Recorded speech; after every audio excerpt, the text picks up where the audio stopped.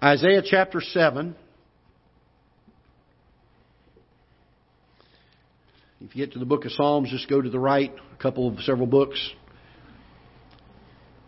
So Isaiah is to the right of the middle of your Old Testament there.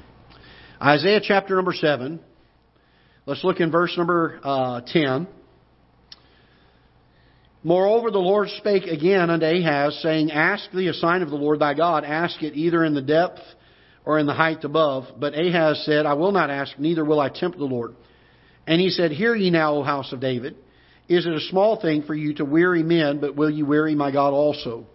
Therefore the Lord himself shall give you a sign. Behold, a virgin shall conceive, and bear a son, and shall call his name Emmanuel. Now, I want to say this. There are other, quote-unquote, what they call translations of Scripture that will take this word virgin and turn it to young woman. That is not the same as a virgin. It is vitally important that you understand this, because this is a supernatural miracle of God that's taking place and is prophesied. So many times we have these men that claim to be Bible scholars that try to make human sense out of supernatural events. When the Israelites crossed the Red Sea, their explanation was, well, they crossed at the shallow area in the dry season. I don't care how shallow it gets, and even if the season is dry, for them to be able to have the water stand up on a heap, that's a hard thing to do if the river's dried up. And then if the water was there, how did they walk through on dry land? And so these men will try to explain away, make human sense out of supernatural things. Why don't we just stand in awe at the power of God? Why don't we just reverence Him for His wonderful work of redemption that we truly cannot give full explanation of? We can understand its simplicity, but how He accomplished it is something only God could have done. It says, Behold, a virgin shall conceive and bear a son, and thou shalt call his name Emmanuel. Now, hold your place here in Isaiah. We're going to come right back to it. In fact, we're going to come back to that exact verse. Look in Matthew chapter 1.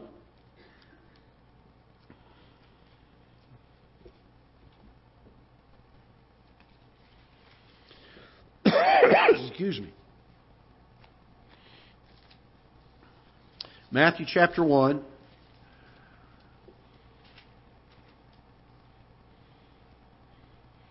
And let's look in verse number 22. I'm sorry, back up a little bit. Let's go to verse number 20. I'm sorry, verse number 20. Speaking here of Joseph, he's just heard from the angel. But while he thought on these things, behold, an angel of the Lord appeared unto him in a dream, saying, Joseph, thou son of David, fear not to take unto thee Mary thy wife, for that which is conceived of her is of the Holy Ghost. And she shall bring forth a son, and thou shalt call his name Jesus, for he shall save his people from their sins. Now all this was done that it might be fulfilled, which the Lord had spoken, which was spoken of by the Lord, by the prophet, saying, Behold, a virgin shall be with child, and shall bring forth a son, and they shall call his name Emmanuel. He's quoting the exact passage we just read in Isaiah. He's saying that the reason that Mary was conceived by the Holy Spirit and not by some sinful doing between her and Joseph was because it had to be a prophecy that was fulfilled, that was spoken of in the book of Isaiah. You say, why is it important that he be born of a virgin? Because that's what was prophesied. And had he only been born of a young woman, he would not have fulfilled the prophecy. There would have been room to doubt that he is the Messiah, the Savior of the world. Let's look in Luke chapter 1. Luke chapter 1, a supporting passage. Matthew, Mark, Luke. Just a few pages over. Luke chapter 1.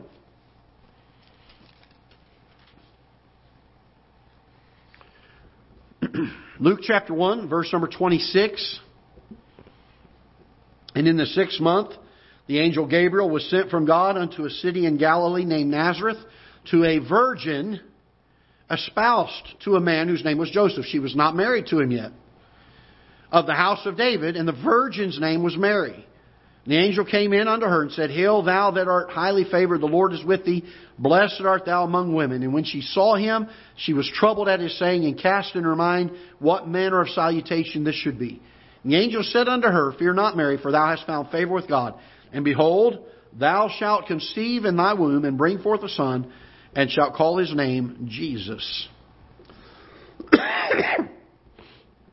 So again, we find two places where the New Testament makes mention of the fact that the Lord Jesus fulfilled the prophecy of being born of a virgin. Now hold your place here in Luke for a minute. We're going to come back over to these passages in just a moment in Matthew. So you'll be really close to it. Let's go back to Isaiah chapter 7, verse 14. There's another prophecy that's given in the same verse. Not only was he to be born of a virgin, but the Bible says, And thou shalt call his name Emmanuel. Emmanuel. This is what his name is supposed to be. The word Emmanuel, the name Emmanuel, means literally God with us. Isn't that interesting? That Christ would be named this. Now look in Matthew. Matthew chapter 1.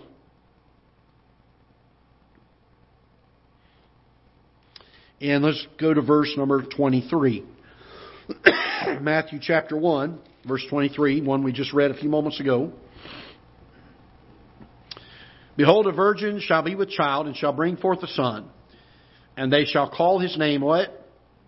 Emmanuel, which being interpreted is God with us. The reason he was to be named Emmanuel, and I know they say in other places, named Jesus. You say, which one was it? Both. Emmanuel was still telling us that this was... Excuse me, the medicine's wearing off. Emmanuel was the way of God stating to man, this is my son. He is the Son of God who is coming down to dwell with men. He was 100% God and 100% man all in one. He wasn't 50-50. He did not quit being God. He laid aside some of his glory, but he didn't stop being God. He was all God. He was all man. He was deity, born of a virgin, and made in the likeness of men, according to Philippians chapter number 2. So again, we find that he fulfilled the prophecy of being born of a virgin. He's fulfilled the prophecy of being named Emmanuel, which is being interpreted God with us. Excuse me, and our last one, and probably a good reason. Isaiah chapter 40. Isaiah chapter 40.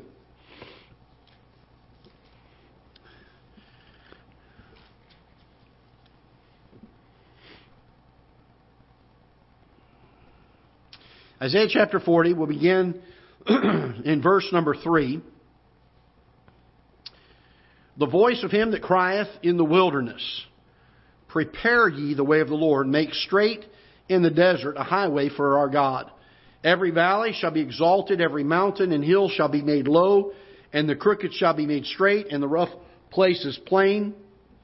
And the glory of the Lord shall be revealed, and all flesh shall see it together, for the mouth of the Lord hath spoken it. Here Isaiah speaks of a forerunner of the Lord Jesus that was sent to prepare the way of the Lord Jesus Christ. He was sent to try to make everything work out for the Lord Jesus to come on the scene. Now, if you'll go to the book of Luke, chapter number 3.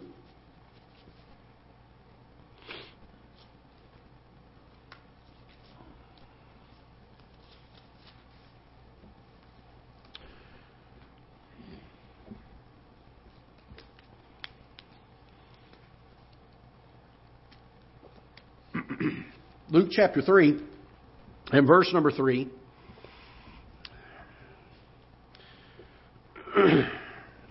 Let's back up to verse 1. We'll get the whole context of it.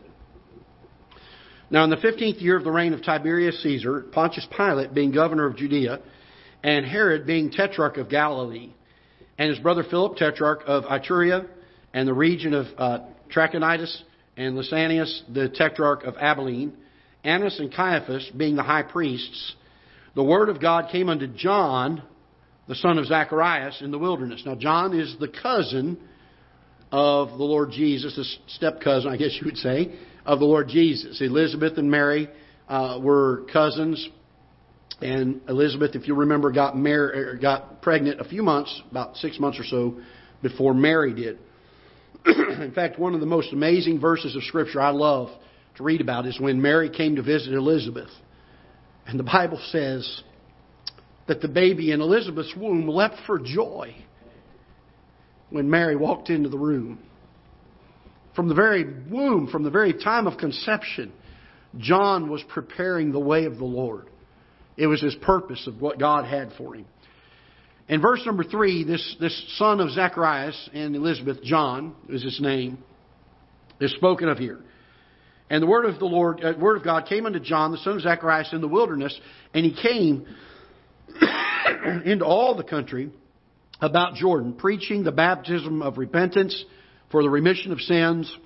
And it is written, as it is written, the book of the words of Isaiah the prophet, saying, the voice of one crying in the wilderness, prepare ye the way of the Lord, make his path straight. Every valley shall be filled, every mountain and hill shall be brought low, and the crooked shall be made straight, and the rough way shall be made smooth, and all flesh shall see the salvation of God. And John was the forerunner of the Lord Jesus Christ. There's no doubt about it. And so again, Christ fulfills this prophecy by having a forerunner that 100% in every aspect fulfilled the prophecy. Folks, I've got about 40 or so of these that I've got written down. There literally are hundreds of them. For there to even be one is amazing. If there was only one, we would say it was a miracle. But boy, when we begin to see how many prophecies the Lord Jesus Christ fulfilled, that gives no doubt in anyone's mind that not only was he a good man, not only was he the son of Mary and Joseph, but he is the Son of God, come to be the Savior of mankind. There's no doubt that he fulfilled every prophecy that needed to be fulfilled for him to be the coming Messiah that was promised all the way back from the time of Adam and Eve. And I hope that'll be a help to you. And again, I'll make some of these notes available to you next week if you'd like a list of these just to have. And again, I may add to it between now and then. I know there are many, many more scriptures we could add to it and many more issues that we could deal with. So anyway, I hope that'll be a help to you. All right, let's stand together. We dismissed in prayer. Father, we're thankful for your word. Bless it, we pray. And Lord, strengthen our faith. I pray that you'd help us not to have our faith ever shaken or wavering in this. And Lord, I believe that every day that we walk with you, that we just become that much more certain of our salvation, that you are who you say you are, that you've done what you've said you've done, and that you will do in the future what you've said you will do. But Father, there are so many people in our world today that do not believe and do not trust. And I pray that perhaps we could know Scripture and to be able to handle Scripture well enough to be able to take it and to show them the strength of proof that there is. Not that it's needed for us to have faith in you, but Lord, is so often necessary or helpful to bring someone to a point of trusting you. And so I pray that you'd help us to handle your word well, that we would take these truths and use them as we have opportunity to help lead others to you. We pray in Jesus' name. Amen.